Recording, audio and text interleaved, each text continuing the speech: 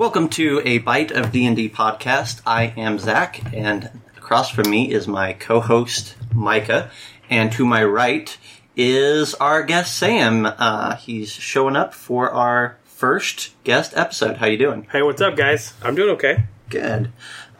So the purpose of this longer form episode is to hear Sam's sweet, sweet tunes for a little bit longer, but also to kind of pick his brain with regards to a topic and just to get to have a bit more of a conversation this time around. Sam, can you tell us a little bit about yourself and maybe what you do in the podcast world? Yeah, I'd be happy to. So my name is Sam. I am from Southeast Kansas. I am a math teacher at a private school. I started playing D&D when I was in college. So I started with 3rd edition and have never really given up the hobby. So I really enjoy it. As a podcaster, I am the co-host of a podcast called According to the Technical Rules. And we mostly argue and discuss. I think our tagline is we discuss things that matter and argue about things that don't.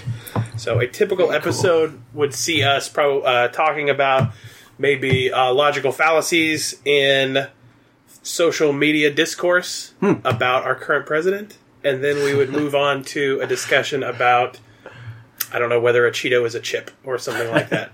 So wide range. Yeah, we do a lot of nonsense. It's mostly in the genre of two dudes sitting around talking about stuff. And for the record, a Cheeto is not a chip. I would say a Cheeto is a chip, but that's for another. That's a different podcast. I'll have you on when we talk about that. Yeah. So you're in your second season over there, right? Yeah. We're in our second season. Season 1 was we treated it kind of like our origin story. So we spent a little bit of time talking about ourselves, what things we're into, what our influences are, and then season 2 has been a lot more of a deep dive into particular subjects. So we've talked about mental health. We've talked about tattoos, which strangely, at least in our world, relates to mental health. My co-host is very, very, very anxious about permanence, things that are permanent, and so the idea of getting a tattoo to him is very terrifying, but something that he also wants to do. So yeah, we're in season 2. Our episodes come out every other Wednesday. We are on Stitcher. We are on Google Play, and we're on iTunes. You can search for According to the Technical Rules. We also have a Facebook page, and I have a Twitter that I barely look at. So the Snapchat and an Instagram. Yeah, we have a Snapchat, we have an Instagram, we have all kinds of stuff, but we don't use the majority of it. So find us on Facebook, or just search for us on iTunes. And it's a little bit of a longer form podcast. So a little bit unlike this one, in that it's a broader focus, and we spend a lot more time just BSing. Very cool. But yeah, it's good. Sounds good. Well, we definitely wanted to get you on just because you're local. You're one of our good friends and played together in D&D for quite a few years. Oh yeah, it's been a long time. But also, you're kind of interesting in that you have quite a large group that you DM for. Yeah, my main group, I think. If everybody was at the table, I think we would have 12 people. Wow. That hasn't happened yet. I'm terrified of the day that it does happen. A typical session is usually 8 or 9 people. So it started out as a group. Actually, my podcast co-host wanted to learn how to play. And so we kind of got a group together. And then he played 2 sessions and then quit. Yeah. But I got together the regular characters from our area, and there's a bunch. I mean, I think there was the majority of them were new people. Yeah. At the time. You are, might I say, like a D&D evangelist? I try. Like a traveling preacher. Yeah. In a sense. I try. Yeah. So that's... I try to... It is fun to get people into the game. This may be a sidetrack, but one of my favorite experiences as a dungeon master is... introducing new people to the game and sort of seeing, like, if somebody that reads lots of fantasy, or somebody that reads lots of sci-fi, or somebody that likes to play strategy games, when they discover Dungeons and Dragons and realize the lack of limitations, and realize just the wide open, the ability to do anything you want. If you take somebody that has only played Skyrim, and thinks that Skyrim is the height of the RPG genre. And then you tell them, well, you can play Skyrim, except you can literally do whatever you want. That's a big deal. So it's really fun to play with people. I've got to agree with that, because I've got the majority of my friends that I played with when I was running my group up in the KC area, and then the game I'm getting started now. The majority of my players are relatively new to the idea of D&D. They've heard of it. I mean, I feel like at this point almost everybody's heard of D&D, but they've never had a chance to play with a group. Yeah, and I love it when a barrage of questions. Yeah, because to see their reaction to, oh yeah, that's fine, do whatever you want. That's great. And they're like, the level of excitement there you don't get with people who've been playing, I feel like, for a long time. Mm-hmm. And the other reason I like it is because they don't know all the rules, they're more willing to ask to do things that aren't necessarily discussed in the book. Right. And they're more willing to experiment with stuff. And I really like that, especially in the current edition where the rules are a lot more lax. Mm-hmm. I love it when they come up with new things that they want to try, or new ways to use spells and stuff that maybe you haven't seen yet. Yeah, like that transition from, oh, I don't know what I'm doing, what are all these numbers on the page, to all of a sudden, hey, wait a minute. I had a player, a young lady, I think she was 16 or 17 when she started with us. First session she played in, she was scared to death, she didn't want to do anything. She had a wizard. She was playing a wizard, and I gave her a summon monster or something, and so she decided to summon a pony in the air above a group of monsters, and it fell down, and I allowed it to do damage to them.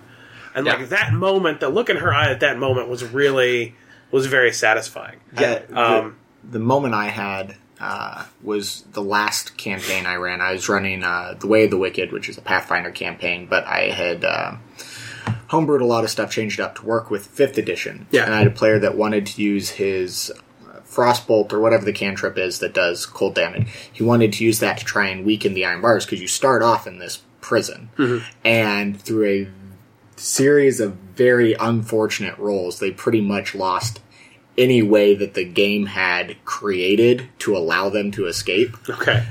So they were all going to be killed in like 2 days, and they had no more ways to get out. He's like, hey, can I use this to like freeze the bars, make them like more brittle, and then try and like break out?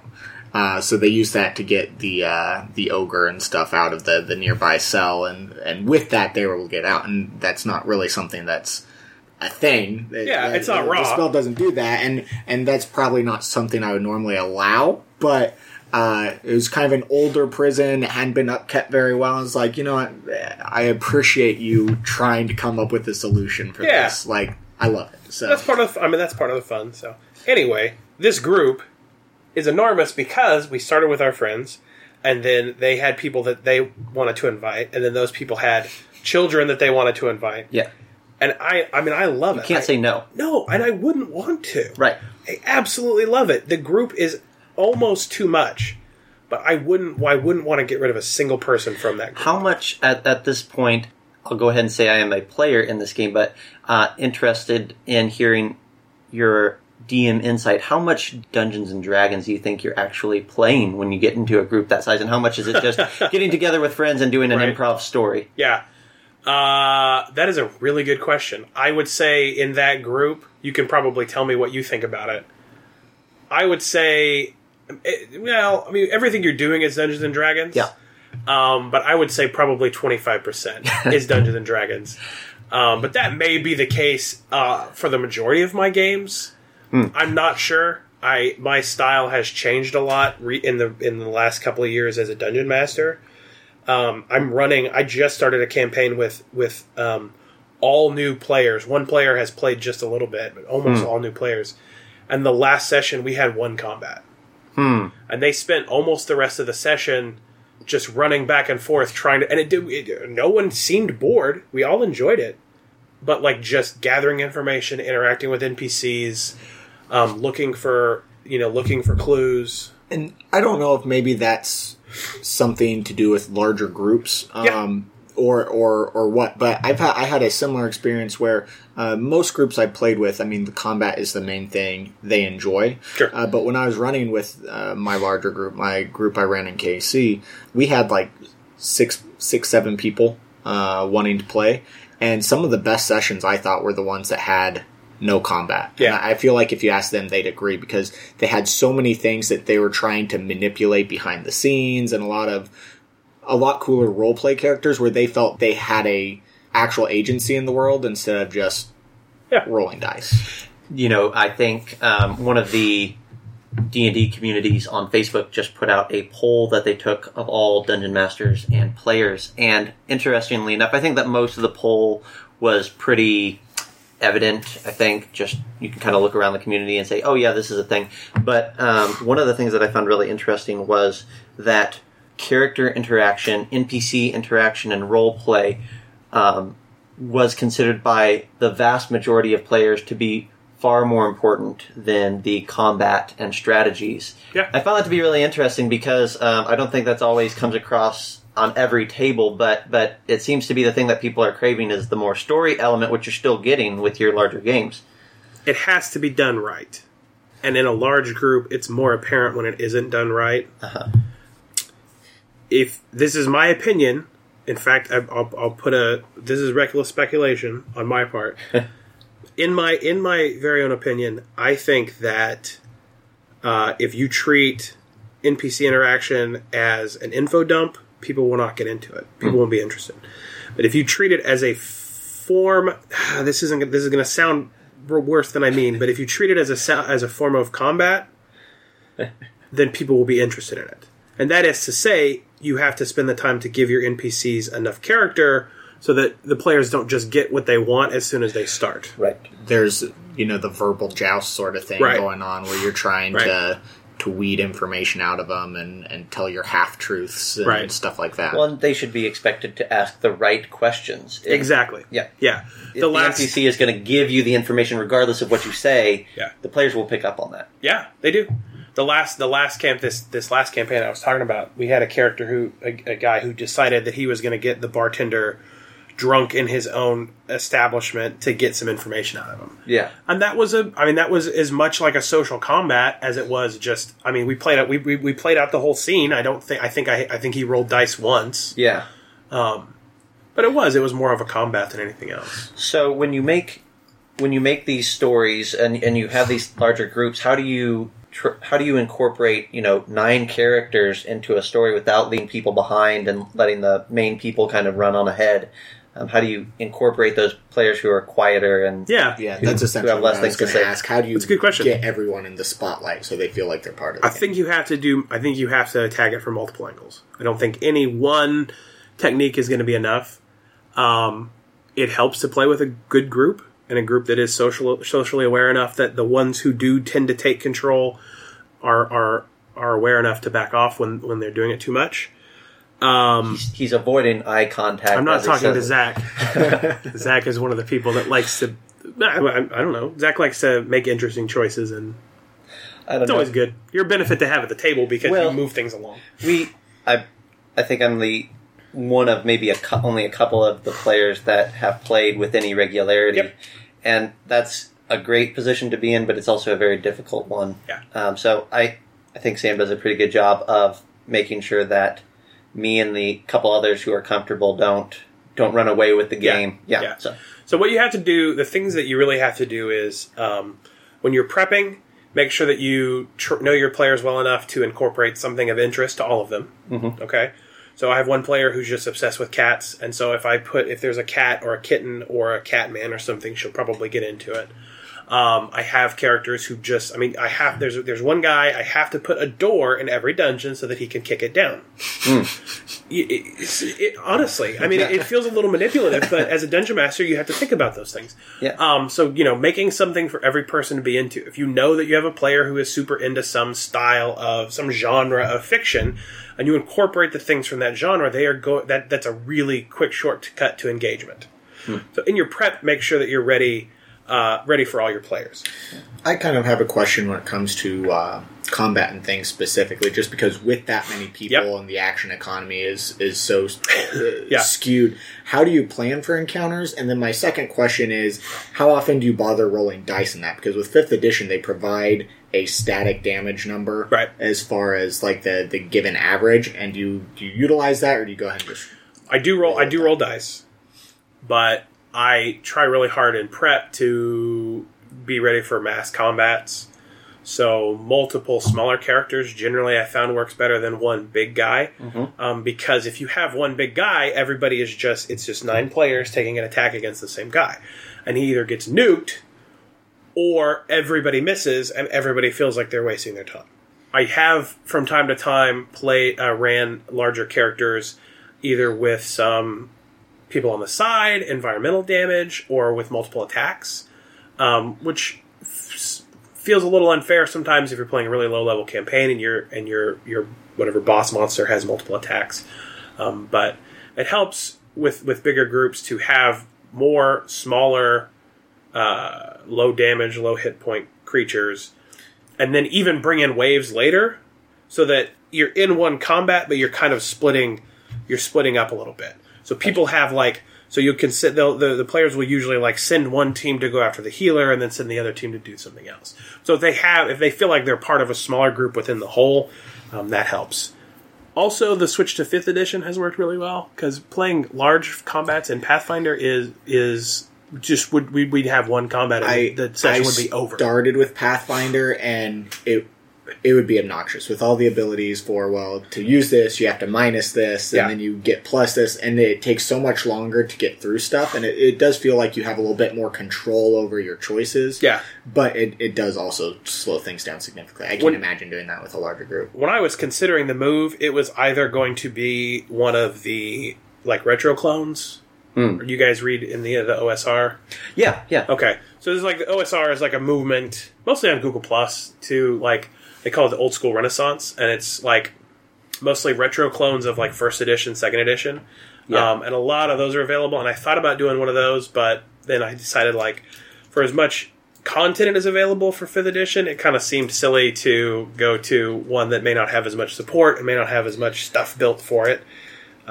That's one of the main reasons. That and the ease of making characters was the reason we moved to 5th. Well, and then the other thing is that you're introducing this game to a lot of new players, right? And if you do find that some of these players want to become invested, let them be invested in something that has that community and that resource. Not that these other. I'm fascinated with AD&D and the clones and all those things as well, and that would be super exciting to get another game going that way. But you want something that, if a player finds that they love it, they can find more elsewhere. Right. And that it isn't tied to only 2 nights a month can I access this information. And feel like even more important than that is when new players get excited about it, they can easily get their friends excited about it. Yeah. So they have more people that they can share this with, because I love Pathfinder. I would love to get back into a 3.5 or a Pathfinder game or something, just because I do like the kind of wider variety of options you have available.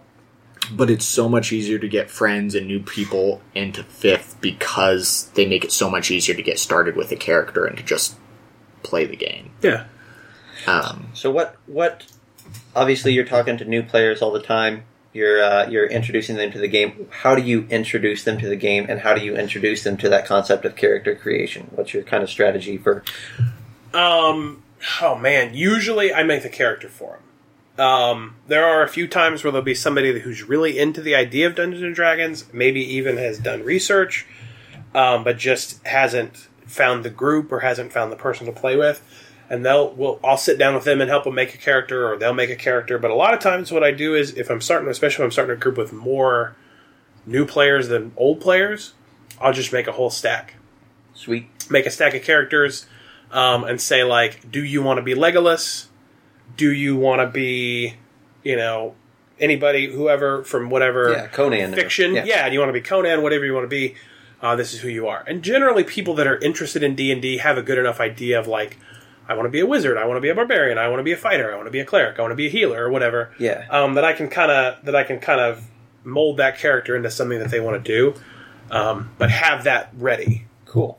And then do Do you back off on some of the rules initially, or Yep. do you have them dive in whole hog? Nope, I back off on the rules. In fact, my default is to back off on the rules anyway. I don't do well with rules lawyers. My tendency is to say, you know what, as long as it keeps the game running and everybody's happy, let's just do it. But with new players, I generally, I'll hand them a D20 and I'll say, if I ask you a question, you should probably just roll this. So just for the audience, just so they understand that this isn't something that you just started 2 months ago, you're speaking from a voice of experience. How long has this one game, been running with the 9 or 12 people? Sure. We're over a year now. Over a year? We're close to a year and a half. I think we've done 18 months, yeah. And that's every other week. Yeah. Almost. Awesome. Last month I had to cancel, but every other week we've been going. So yeah, I have a little bit of experience with that. Absolutely. As far as managing the large table, it's mostly just hang on tight and hope you can get through it. The players in that group are really good about the majority of them. They don't have their phones out when they're not playing, anything like that. They're all pretty engaged in the story, which is nice. Yeah. But even then, to manage the table, sometimes I have to just call on people and just say, "Hey, well, what do you think about what's going on?" And I try to do that. That's probably from being a teacher, but you can read the room pretty well and tell who's engaged and who's not. And so, just a little push just to help them get back into it, and they want to be there. Sure. That they want to be there. So give them an opening, and most people will take it. Yeah. That was kind of a question I was going to have is keeping people engaged, because oftentimes, especially if you have, and I know this one's in person, but especially with online games, you'll find people browsing the internet, checking their phones, whatever. Right. But that pretty much answered it. And I do think it's important that you have the right group. If your table isn't invested, at some point you got to have a conversation with them and just, are you actually wanting to be here? But giving them opportunities is the group that I played with in college. And I was a player. I didn't DM for that group. We had one guy who was. Maybe I shouldn't tell this story. I don't know. What is your podcast rated? You can do whatever. Yeah. Oh, okay. We had one guy who looked at porn while he was playing, who would get bored and look at anime, like Japanese dirty pictures. And then we had one guy who would abuse prescription medication while he played, and sometimes he would take Ambien and just space out, and we would have to put the dice in his hand and then turn it over. So, there's a spectrum of people who are engaged versus not engaged. But when you're doing your prep, and again, this is just my approach to it. But don't be afraid to just throw wacky nonsense into your games. Give them a cat to pet and a door to kick down. Give them something to play it with, man. As a dungeon master, I understand the tendency as a DM to be like, this is a serious campaign. Yep. My story must be told. Yep. Your players are never going to follow. But who cares? They don't care about your story, man. They want to get together. They want to roll dice. They want to kill some stuff. They want to have fun. So just throw in the goofy stuff. Don't save it. Listen to me, podcast audience. Don't save the good stuff. Just get it out there. Because that goofy nonsense is the characters are going to get, the players are going to get into, they're going to get engaged with, and then they're going to chase it, and they're going to want to follow that stuff. And you're going to get so much more inspiration and ideas from your players, and the ideas that they come up with, than you're ever going to get from reading a book or sitting by yourself typing. One of the cool things that Sam does in his games that I at least find to be fascinating is he has locked a few of the classes and behind adventure walls. Yeah. And there's not a session that goes by that there's not a player at least at the table that's like, okay, where do we need to go so that I can become a this? Right. And that's maybe a tricky way, but it is a way that you're getting the player invested in the world and getting them to look around and say, okay, I'm done in the city because the city doesn't have what I'm looking for. Where can I go? And that's always exciting to me, because even though for them maybe it's just I want to play this class and that sounds cool, in game it's so much more flavorful to have their character just itching to get out of town and all that. Anyhow, it's hard to because again, just like I was saying about you're a dungeon master, you've made the whole map, you know what's everywhere. You know the story, you know the history of this world, but your players don't really care about it. But if they know that that's where barbarians are, then all of a sudden those barbarian lands are more interesting. That stuff, that place that you've made up is more interesting because that ties them to that area. I have a player that really wants to play a halfling, and so like, where are the halflings at? We're gonna go and get the halflings. Yeah, very cool. Is there anything that you miss or that you feel you've lost moving to the bigger groups that you would kind of forewarn a dungeon master who's looking on taking on a few more people? Hey, just be prepared. You're going to miss out. The first thing that comes to mind is if you can't play a campaign that needs regular players. Yeah. With that many people, there's always going to be somebody that's going to have to miss. And different times of the year, different people have to miss. So if you're playing a campaign that's really story-focused or really focused on one particular character, that's going to be really hard to do. I do miss getting through content because we have just spent a lot of time. The sessions are packed, I think. The sessions are interesting. People enjoy them. But we don't move that fast. Yeah. We have to... Everybody has an opinion. Everybody has an idea. And the other thing that comes from that is we end up... I think the party isn't always as cohesive as it could be. Yeah. And so we end up having people who go like, well, so let's say somebody's gone one session. Everybody goes, hey, let's go back to this city. And they come back and they're like, well, but why are we here? What are we doing here? So having that many players, there's a lot less focus. Kind of along that line, how do you resolve conflicts in a larger group like that? Especially when, you have so many different opinions on what should be done. Or have you really had to run into We haven't had that many. My tendency is to just back off and let the players sort it out. I don't know. Have we had any conflict in that campaign? I think that you'll probably see it more as people become more experienced. Yeah. Because I think right now people like following an idea. Sure. They want some to some extent to have an answer that they can go forward with. I think that once, maybe when we get a little bit farther in, when people each have an idea and they know what's possible, you might see more of that. But no, right now I think we've got a really good group that's inquisitive, but also agreeable. I ran an online campaign that had this was entirely play by post. So we played on a blog. So I would make every week I would make a blog post about what was going on, and then the people would ask questions and we'd resolve it in the comments. You could probably Google that. It's Chronicles of Ashmont. So if you can find it, check it out. Is that ASHMONT? ASHMONT. Yeah. Okay, cool. It's pretty old, so I'm embarrassed about some of the bad DMing I did in that, but we had a little bit of conflict in that. Just because there were people who had a lot stronger ideas about what should be happening, or what their characters should do and stuff. And so in character conflict, I generally just set as a rule no PvP, no player versus player conflict in character. Out of character, I do try to be pretty. Out of character, it's fine if they slug each other. Right. No, out of character, I try to be really on top of it. I try not to let people go. If somebody starts sniping at somebody else, I'll just ask them in person, like, hey, listen, if there's a problem, let's deal. Then I've had that a little bit. You hang out with people and that many personalities and stuff, it happens. But in character, I let it go. Out of character, up to PvP. Out of character, I try to stop it quick. Gotcha. Because that gets out of hand, and then it goes into the game where somebody's being passive aggressive about stuff, and it's too much trouble, man. Anything else as far as things that you would warn potential DMs about? Things that I would warn potential DMs about, specifically about having a large group. Well, or general, either way is fine with me. Oh, in general? No, I can't do that. You don't have that much. You guys don't have that much time. Specifically about having a large group, I would say simplify things. Get the fun stuff out there quick because you aren't going to have as much time. Roll with the punches. Let the rules be secondary to follow Rule 0. If you guys have heard of Rule 0, it's have fun first. Yeah.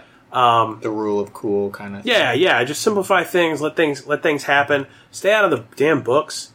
Just roll with it. Ask your players to have their spells ready, but other than that, just roll with it. Because if you're looking at your book after every single person's action, you're never going to get anywhere. This statement is not something that we endorse here as a fully within the branded property. Yeah.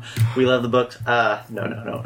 We know what you're saying there. Yeah, definitely. We want to keep. And there's often times where maybe you do care about the rule, but when you're in the middle of a game, especially a large game, you just got to make a call, go with it, and you can make up an excuse for why it worked that one time. Yeah, the DMG, the almighty DMG even says that. Yeah, if there's a rules question, write it down, look it up later. come back to the party. Yeah. And there's sometimes I will intentionally bend the rules just because a player has a really fun thing that they want to do. So I try not to make it obvious that I'm bending the rules for them, but I'll give them multiple attempts at something that they should not otherwise have because it's fun to see it happen and it's a cool moment for them. So. I want to make it clear that my official stance is to hell with the books. Yes. All right. Anything else we want to talk about as far as large groups go, as far as any of that goes, before we move on to another segment? I'm curious. What are you guys' as a dungeon master and as a player? What is your perfect group size? So for me personally, and this is going to be incredibly biased because this is the average group size I play with, but I like 6.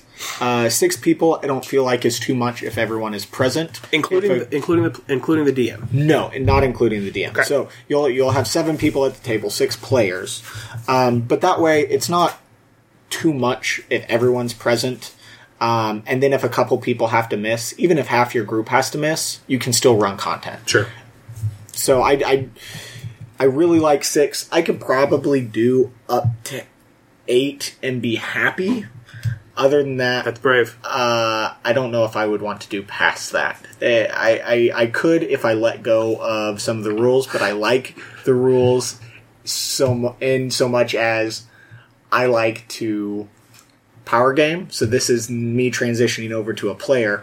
Right. I like to manipulate the rules as much as I can to my advantage sometimes, and then other times I'll make a character that I know is trash just because I think the concept is fun. Sure. But there are times where I want to try something specific, and if the DM is ignoring the rules on stuff, I'm like, well, why did I bother? So it depends. A smaller group, you don't have to worry about that as much. Yeah. And the only thing I would add, because I think I'm right along Micah's line, is I do like the 4 to 6, I think, is a good player base. If it gets more than 6, then my tendency is to start asking, would you guys be interested in playing 2 games and splitting this up? Because I don't have the time for that, man. Well, and that's the trade-off, I think. And I think that your game is a special case where we've had a lot of fun. And I think that the other important thing to note with your game is that most of these people knew each other coming into the game. Yeah. This isn't a group of 9 strangers. This is a group that was getting together on a semi-regular basis before D&D. There are a lot of other good systems if you're looking to do a large group with people you don't know. Yeah. West Marches, stuff like that. But if you're looking to get a group of friends together... Yeah, I think that works. Yeah. But yeah, I think the 4 to 5. 4 to 6? 4 to 6, yeah. My sweet spot as a dungeon master is actually probably 5. Yeah. Maybe 6. I've just had the best luck with like groups of 5 people. If I'm a player, I think it's like maybe 3 players. I'm not joking. Including the dungeon master. We've had so much fun though. I think you were in some of these games where it really was just like 3 or 4 people, and we played with our mutual friend Brent. This like Borderlands. I remember there were pyramids. We had a gorilla suit at one point. Yeah. Do you remember that? Were you in that campaign? Those were the best of times. That was a really good campaign, and there were like 3 or 4 players. Yeah. And everybody was just... We played Pathfinder, so we were all overpowered, and we were all basically just solo machines anyway. Yeah. And, there was we had a really deep story. We had a lot of good NPC interaction. And you lose a lot of that with more people. Like 3 or 4 people, like those that Penny Arcade game. Yeah. That's what, 4 people, 4 players? Yeah. Like that as a player, that's what I want. And then maybe that's because I think like this is why the reason why I dungeon master, half the reason why I dungeon master is because I want to be in charge and I want to be in control and I want to be on display. So having 3 or 4 people as a player is nice because then you get to do a lot. Well, and what you were saying earlier is that you kind of have to let go of a lot of that story because as a DM, because you have people dropping in and out and you can't have that meaningful episode to episode, session to session. This character, this player is doing this in this order, but with 4 people, pretty much, if you're going to run a 4-player campaign, they all have to show up. Yeah. And they all have to show up consistently, and when you have that sort of dedication, they're come to the table ready. They know their characters intimately, they know each other's characters intimately. Right. And that is something else that you're losing with the higher group is this very deep, in a sense, connection between the characters and the players playing the characters that with 9 you won't have in its entirety. Yeah. And that's the thing, I just realized part of that is probably just a reaction to the fact that I haven't played in a game like that for a long time.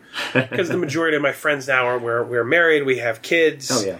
You know, we're busy, we're running around, we don't live in the same town anymore. So that time when I could play in college, where we could play we could have 4 or 5 hours at a time to go play D&D. That doesn't happen. That doesn't happen that often anymore. So I kind of miss that. Absolutely. Very cool. You guys ready to move on? Yeah. All right. So the next section that we're going to get into is a little more on the fun, ridiculous side of things. We're talking about each other's top 5 low-level monsters, and I'm not sure. We're going to see how much we stick to the top 5 format, and we're trying to keep it at CR1 or lower. We might just kind of throw monsters out there that we enjoy.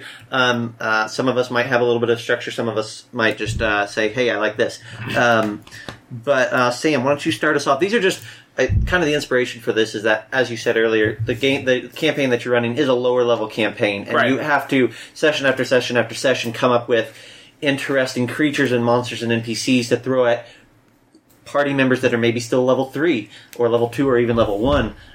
So when you have to keep things fresh, what are some monsters that you like to throw in there? I'm right now turning through the monster manual. Oh, you're using a book? Great, awesome. Because I want to... Oh, right, yeah. I'll throw it out. No, the truth is, a lot of the stuff that I make is homebrew stuff. Don't tell my players that, because then they're going to be mad that they can't look in the book and look it up. The first one I like one of the monsters that I throw against almost every single group is the Vargwheel. Vargoyle. Yes. Yeah, the floating head monster. And I don't think I've used it in 5th edition, which is why I was flipping through the book to see if anything has changed. But I really like it, and part of that's because I play with new groups. It really freaks people out. If you describe it right, this silent, floating head, you always use it in the dark. Yeah. People catch a glimpse of it. You know, they try to find it. They can't figure out what it is. Some people who've played a lot think it might be a beholder, which really freaks them out. Don't describe it too well. And then this thing sweeps out and tries to drain their life or tries to mess them up. It's good. It's really creepy and it bites them. And if they at least in past editions, and I'd have to refresh myself on it in the 5th edition as well. But if it bites them and they fail enough saves, their head becomes a Vargoyle itself. Their ears get bigger. And this is over multiple days. Yeah, it's not a short period. Their ears get bigger, they lose all their hair, and then eventually the body dies and their head detaches and they become one of these. Yeah, and I think they have bat wings or something like that. Yep. That's what their ears are, yeah. Yeah, that's always a super fun... I like playing that one. I just like it for the creep factor and also for the what is this thing factor. Yeah.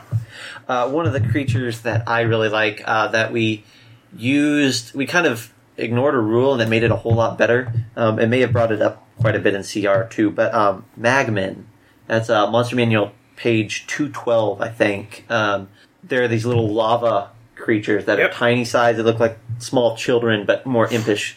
The thing that makes them cool in 5th edition and that we had a lot of fun with recently was they have an ability called Death Burst, which... when they die, they explode and deal damage to the creatures around them. And it's not a save damage, it's just you roll dice and you deal damage. Oh, wow. And what we did was we removed, accidentally, their fire immunity. So you get about 12 of them in a room with a higher level party, and you start a chain reaction, and it can get really scary, even for if these are 9th level players, these are CR1 half. Right. If 6 of them explode at once... we had a character drop half their hit points in one round. Sure. To this half CR creature. So, it's just, if you drop that rule, and like I said, that might bump it up at least to the CR1, but if you drop that one rule, it turns a character that nobody really cares about, a monster that they think they can just beat the crap out of, into something that's actually fascinating. And even if you just threw a low-level party at 1 or 2 or 3 of those, you're still going to get that chain reaction thing, which I think can be a fun surprise. Because I was part of that game, and any one of us, on an average roll, would be one-shotting these little dudes. We did not think they were going to be a problem. And the other scary thing they did was they just set you on fire. There's no save to put it out. You have to spend a turn stop, drop, extinguishing and roll. the fire. So it's just another automatic D6 every turn that you are just on fire. Right. So they were pretty cool. So I cheated on mine a little bit. I did not pick a single monster. I felt all of these fell within kind of the same thing. And I also want to preface this with, do not use this intending to kill your characters this way, because they will hate you for it. But I really like the fungi in the standard monster manual. These are like Underdark fungus things, because you don't expect as terrible of things to happen out of fungus as these do. And it is also a great example of why the Underdark is terrifying. That's cool. So the worst one in particular is the gas spore, because not only does it have a 20-foot radius, so it's got 40 feet of explosion on this thing. It's a half CR with a DC 15 Constitution save, which is not a primary thing for anyone. And then once they fail to save, they're poisoned, and they don't necessarily know what is coming out of that, but you roll a die, and in that many days, they die. And when they die, more fungus sprouts from their body. And so unless they have someone cast, like, Remove Diseases or something on them, right, they will die in that many days. And for the first half of that, they don't know anything's wrong. They just took damage. And then they get sick. That's cool. And then after a few more days, they die. This is why I say don't intend to kill your players with this, because if they die 10 days after they ran into this mushroom for no reason, you don't wake up in the morning. They will hate you. But I think it is beautiful. The Shrieker is another one I really like, where it does nothing but scream if you get too close to it, lurks things. And then the last one, it just does a D8 damage. It can smack you if you're walking through it. But I really like that the fungus in the Underdark. Yeah. Just something you would never pay attention to otherwise, can definitely kill you. Anything else, Sam, as far as any other monsters you really like? Oh, I'm really boring, though. I like goblins a lot. Yeah. I really loved what Pathfinder did with goblins. That they are just a bunch of little child-sized maniacs that just want to mess stuff up. They're just so chaotic, and they're so funny. Like, they're so fun to play. Yeah. So that's the goblins. If you play them with swarm tactics, you give them a good, like, in your campaign, if you give the goblins a good culture and a good sort of, like, my goblins mostly in most of my campaigns end up being, like, kind of scrappers. Yeah. Like, they're the ones that go out and, like, live in the junkyards and stuff of the world and, like, take stuff out of it and then build it into other things. I really like goblins just as a centerpiece of the low-level part of the campaign, because they're just always there. They're never a problem if there's just one of them. Yeah. But if there's more of them, and if they get the jump on you, they can really mess you up. Yeah, so but I like goblins less for the, again, this is me, less for the combat statistics than just for their, like, just sort of whole funny, goofy, kooky, wild, chaotic, light things on fire, big mouth little baby people. That's why I like goblins. That's cool. I actually had orcs for a lot of the same reasons as far as the classic monster goes in one of my honorable mentions. But as I was building this list, I noticed that a lot of the monsters that I like because they do something interesting. And I think that they're not... It's so typical of a lot of those lower level creatures that they just have a weapon and they hit you with it, or they have a claw and they slash at you, or whatever. And I found that I really am drawn to the creatures that start to introduce some of those unique properties. And so I probably will skip a few here, but I really like harpies because they have that great luring song, which you can use to great effect by pulling your caster maybe into a dangerous predicament or something like that. There's just different things that make your lower level party, who often contains new players, start to think about what's my role, but then also thinking outside their role and saying, okay, there's going to be different situations that come up, and start to give them some of that real world, I'm using air quotes, experience as a character. Right. Giant spiders are another great one. I'll just throw that one out right now. Yeah, I love giant spiders. Anything that the party can, and again, I'm speaking a lot of new player concept here, but like anything that they can visualize early on. Right. You throw something and everybody hates spiders. Yeah, exactly. Everybody hates spiders, but not everybody knows about magmen or some of those weirder fungi. It's hard sometimes for a player to grasp. Okay, what exactly is the threat here? Right. Throw a giant spider, and everybody knows what's going down, and that's always. And I mean, it does have some cool stuff, some poison and some webbing and things like that too. But well, yeah, and you have an option there to set up to make a good set piece. Yeah, spiders are just spiders. Everybody's fought a giant spider, not in real life, but in the game. But if you do it right as a dungeon master, if you set it up to where either there's somebody that's wrapped up that's still alive, or the whole room is full of webs, or you put difficult terrain in there, slides down or the stream something catches one character, and on and on and on. I'm always hiding like a really richly appointed adventurer in the spider web somewhere, and if my players don't burn them down or search it, they never find that good stuff. Right? Because spiders have a lot of good options. Definitely. Oh, that's a good one, Zach. I like that one. And then my number 2, I'll go ahead and throw another one, and I'll let Micah do a couple or whoever. My number 2 is Blink Dogs. Yes. Which at CR 1/4. Yeah, that doesn't seem right. Does not seem right. They're in the very back of the book if you're looking for them. They're actually in the. I'm looking for my next one. They're in the set of monsters in the back of the book that are like these shouldn't matter sort of monsters, but their ability to teleport in, bite you, and then run away, or better yet, run up, bite you, and then teleport out without you having to attack them. There's just some really cool stuff that you can do there. And you can drop a couple Blink Dogs on a level 1 party and, make them guard dogs for a low-level boss or something like that. Yep. And players, time after time, will say, oh, these are just dogs. And then the moment that they teleport and you're like, oh my gosh, what is this? Do your Blink Dogs not look different? I try to keep them looking basically the same. They're just a hound. Well, in the game we played, we only caught a glimpse. We saw a tail or something. Yeah, in the shadows or whatever. Unless the player's really focusing. But typically, if you're like, you see something that looks like a dog and he's on a leash, they're like, oh, okay, it's a dog. Anytime he says, it looks like this, it's not that. Right. That may be true. Anytime he starts something with it looks like this, I'm like, oh no. That sounds like him. What is this? What is this we're about to deal with? My move on that is to just give as little amount of information as I possibly can. Yeah. So, one I liked because it's from Volo's Guide, where they kind of add additional flavor and stuff to some of your more classic D&D monsters. Oh, sure. Is the orc nurtured one of Urtrus, and I may be mispronouncing that. I apologize. But these guys have basically been touched with this super virulent plague.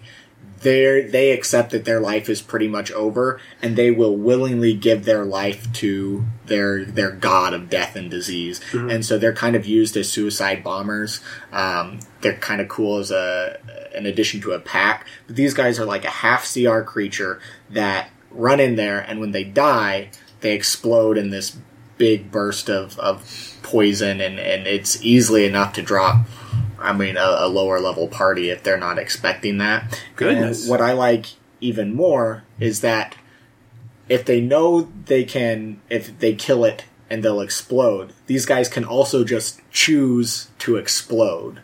So they may not even swing at you with a weapon. They may just run up and blow up on you, because that is now their purpose in life, is to spread disease for their god. That is very devious. Yeah, I'm seeing a trend here. That's very awful. In that you like to jack up your players. Exactly. I like to make my players ruin your players' lives. I want them to be scared that everything has something terrible that it's going to do to them. I actually left...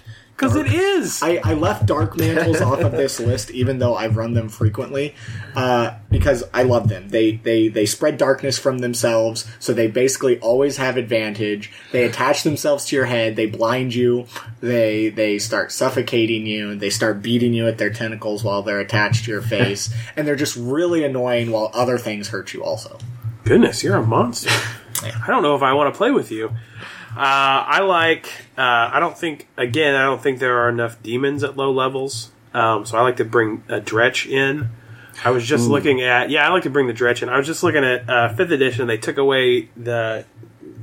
I feel like in Pathfinder, Dretches could summon another Dretch. That's something that they play around still with in 5th edition, but it's not as prevalent at the lower levels. Yeah. Okay. Yeah, there was the Dretch used to be able to summon another Dretch, but I just love the flavor of the Dretch. They're just miserable creatures, and they're so miserable that they're mad about it. Yeah. So they're very fun to play as a solo monster, like especially if you can get the players to talk to them a little bit. It's very fun to play them as a down and out kind of a grumpy Eeyore type.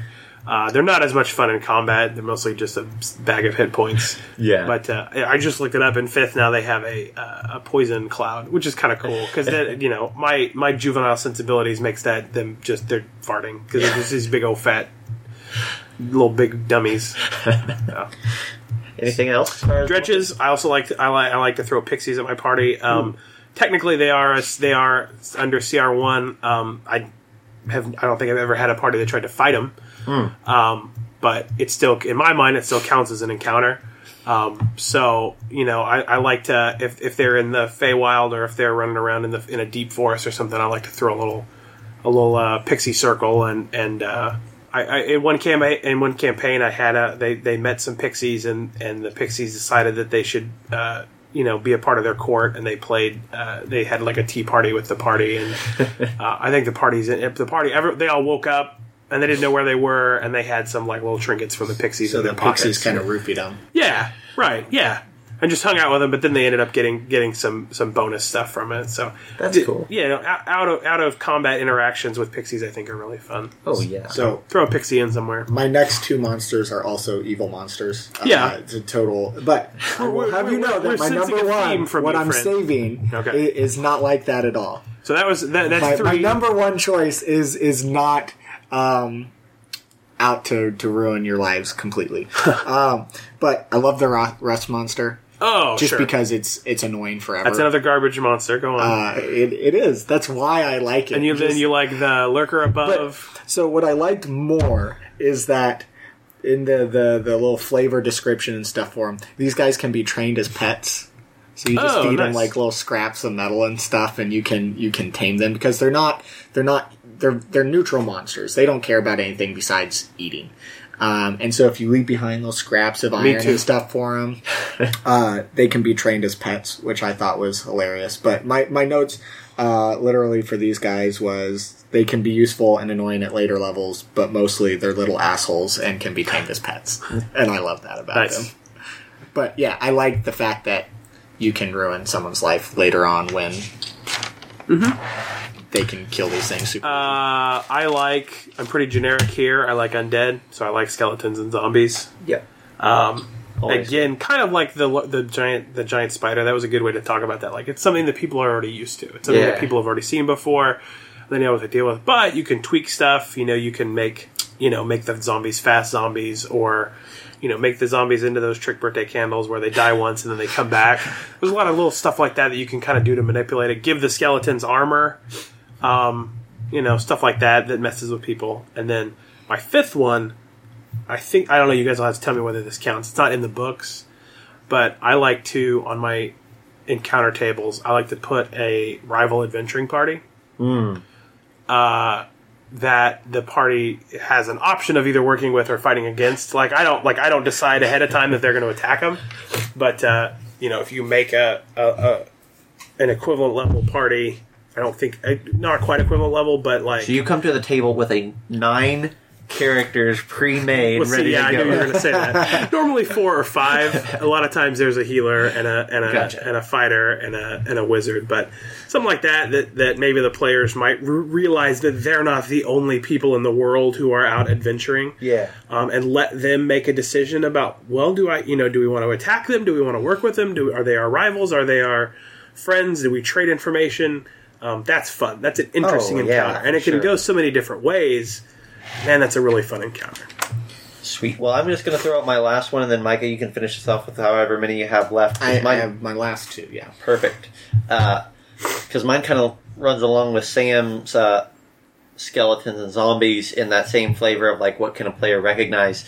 My top one, the one that I really like, are Velociraptors or Deinonychus in that, right? Because I think even more than spiders, everyone has seen Jurassic Park. And I think that our context of Velociraptor, and Velociraptors are downsized in D&D, and Deinonychus are more the what you imagine.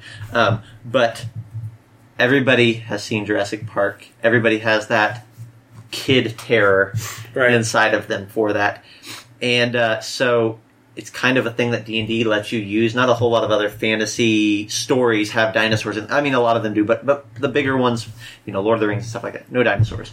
So it's just kind of a fun thing. Drop some. I just did maybe a few months ago. I dropped some Deinonychus hunting a dragon in the swamp, and I don't know if my players were more terrified of the dragon or the velociraptors that were hunting it. Right. And that's always super fun because they're a low-level creature. They really can do some damage, but that's not their purpose. Their purpose is that you can kind of draw out some of that actual fear that the players have at the table. I remember that game because we were planning to maybe fight this thing because it was a smaller one. It wasn't... A smaller dragon, yeah. But then the velociraptors came out and pounced on it. And we're like, all right. I think we're just going to go around the edge here, let them have their meal, and hopefully they won't chase us down. We didn't know what CR or whatever he put these things at. We just, we knew he used random roll tables, and they just killed this small dragon without too much difficulty. And we're like, maybe not. We'll just leave. Probably made the right call. Yeah. So what do you have as your top two or your last two? This, I think, is the most dickish monster. For a low CR, I think this is the most dickish monster in the book. And that's the Shadow. This thing has resistances to nearly everything. The only thing it's weak to is Radiant. Yeah. It has a ton of immunities. You can't poison it, you can't knock it prone, you can't paralyze it, whatever else. And then you can't run away from it either, because as long as it has an inch, like a square inch opening, it can squeeze through, and it can just chase you forever. The only saving grace is if you can stay away until it's daylight or something. It's super weak, stuff like that. But what makes this guy really scary is that he does a ton of damage for a half CR creature. It's 2d6 plus 2. On average, you're going to down most level 1 players. And if it doesn't kill them, he drains a D4 or something worth of strength from them to make them even less effective. And if either their strength or their hit points reach 0 from this attack, they spawn another Shadow. So you're draining, it just can snowball out of control really fast. And these guys are a half CR. The reason I like them, one, because I'm a terrible person, and I think that is hilarious. But my goal is never to TPK my party. I have never, ever... My goal is not to TPK a party, but my top 4 monsters I have specifically mentioned can TPK an entire party. They make them scared. That's all I want. Just terrify them. The reason I like them is because it does give some other characters maybe a chance to shine. So your cleric uses Guiding Bolt or something like that on them and smokes them. Stuff like that. There's a few instances where other players can get a good opportunity to do something cool that is otherwise this incredibly terrifying thing that your fighter or your barbarian or something can't deal with. And then my final one, as promised, this is not a super dangerous creature. My favorite creature in there is the Boggle. It's a 1/8 CR, and all they do is prank people. They will run from a fight before they ever try to actually get into one. They can excrete oil from themselves, so if you're trying to catch them, they can just make themselves slippery and squirt out and run away. They can open, as long as they have some sort of frame that is within a 10-foot boundary, they can make a 30-foot portal. Even if they can't see the other destination, they just pick a direction and a distance, and they can pop through. So, they see you off in the distance, and they reach through this portal and tie your shoes together and you fall over, or anything. I just love them because they are the ultimate, I feel like, prankster, and I love the Dimensional Rift, and I really want to just mess with people now with them. So. Very cool. Well, Sam, thank you so much for hanging out with us for the last hour. Yeah, no problem. I appreciate it. Can you tell the audience one more time where they can find your podcast, where they could check out your stuff? Yeah, So my main podcast is called According to the Technical Rules. You can look it up on iTunes or Google Play or on Facebook. They're all just at According to the Technical Rules. And I didn't mention this before, but I'm also involved with a D&D project called Blogs on Tape, which is we read. This is part of the online D&D community. We read good blog posts and basically make audiobooks out of blog posts. So like that you blog play. What's that? Like your blog play-by-play. No, like blog commentary about playing Dungeons and Dragons. Really? Yep. That's cool. Yeah. So one of the ones I read was about orcs and how they are, how orcs relate to their deities, stuff like that. Oh yeah. Yeah. So check that out. It's Blogs on Tape. It's the website is part of a blogger named Papers and Pencils. So you can find them that way. So you guys ought to check that out too. Actually, really definitely. Cool. The goal there is also sort of a commuter podcast. About 30 minutes. Each episode is just one person reading a blog about cool stuff. So cool. Yeah, check that out too. Blogs on Tape. Blogs on Tape. Very cool. Well, thank you guys for tuning in. We will be back with our weekly episode here in the next few days. Until then, thanks for listening. See ya. Chomp chomp.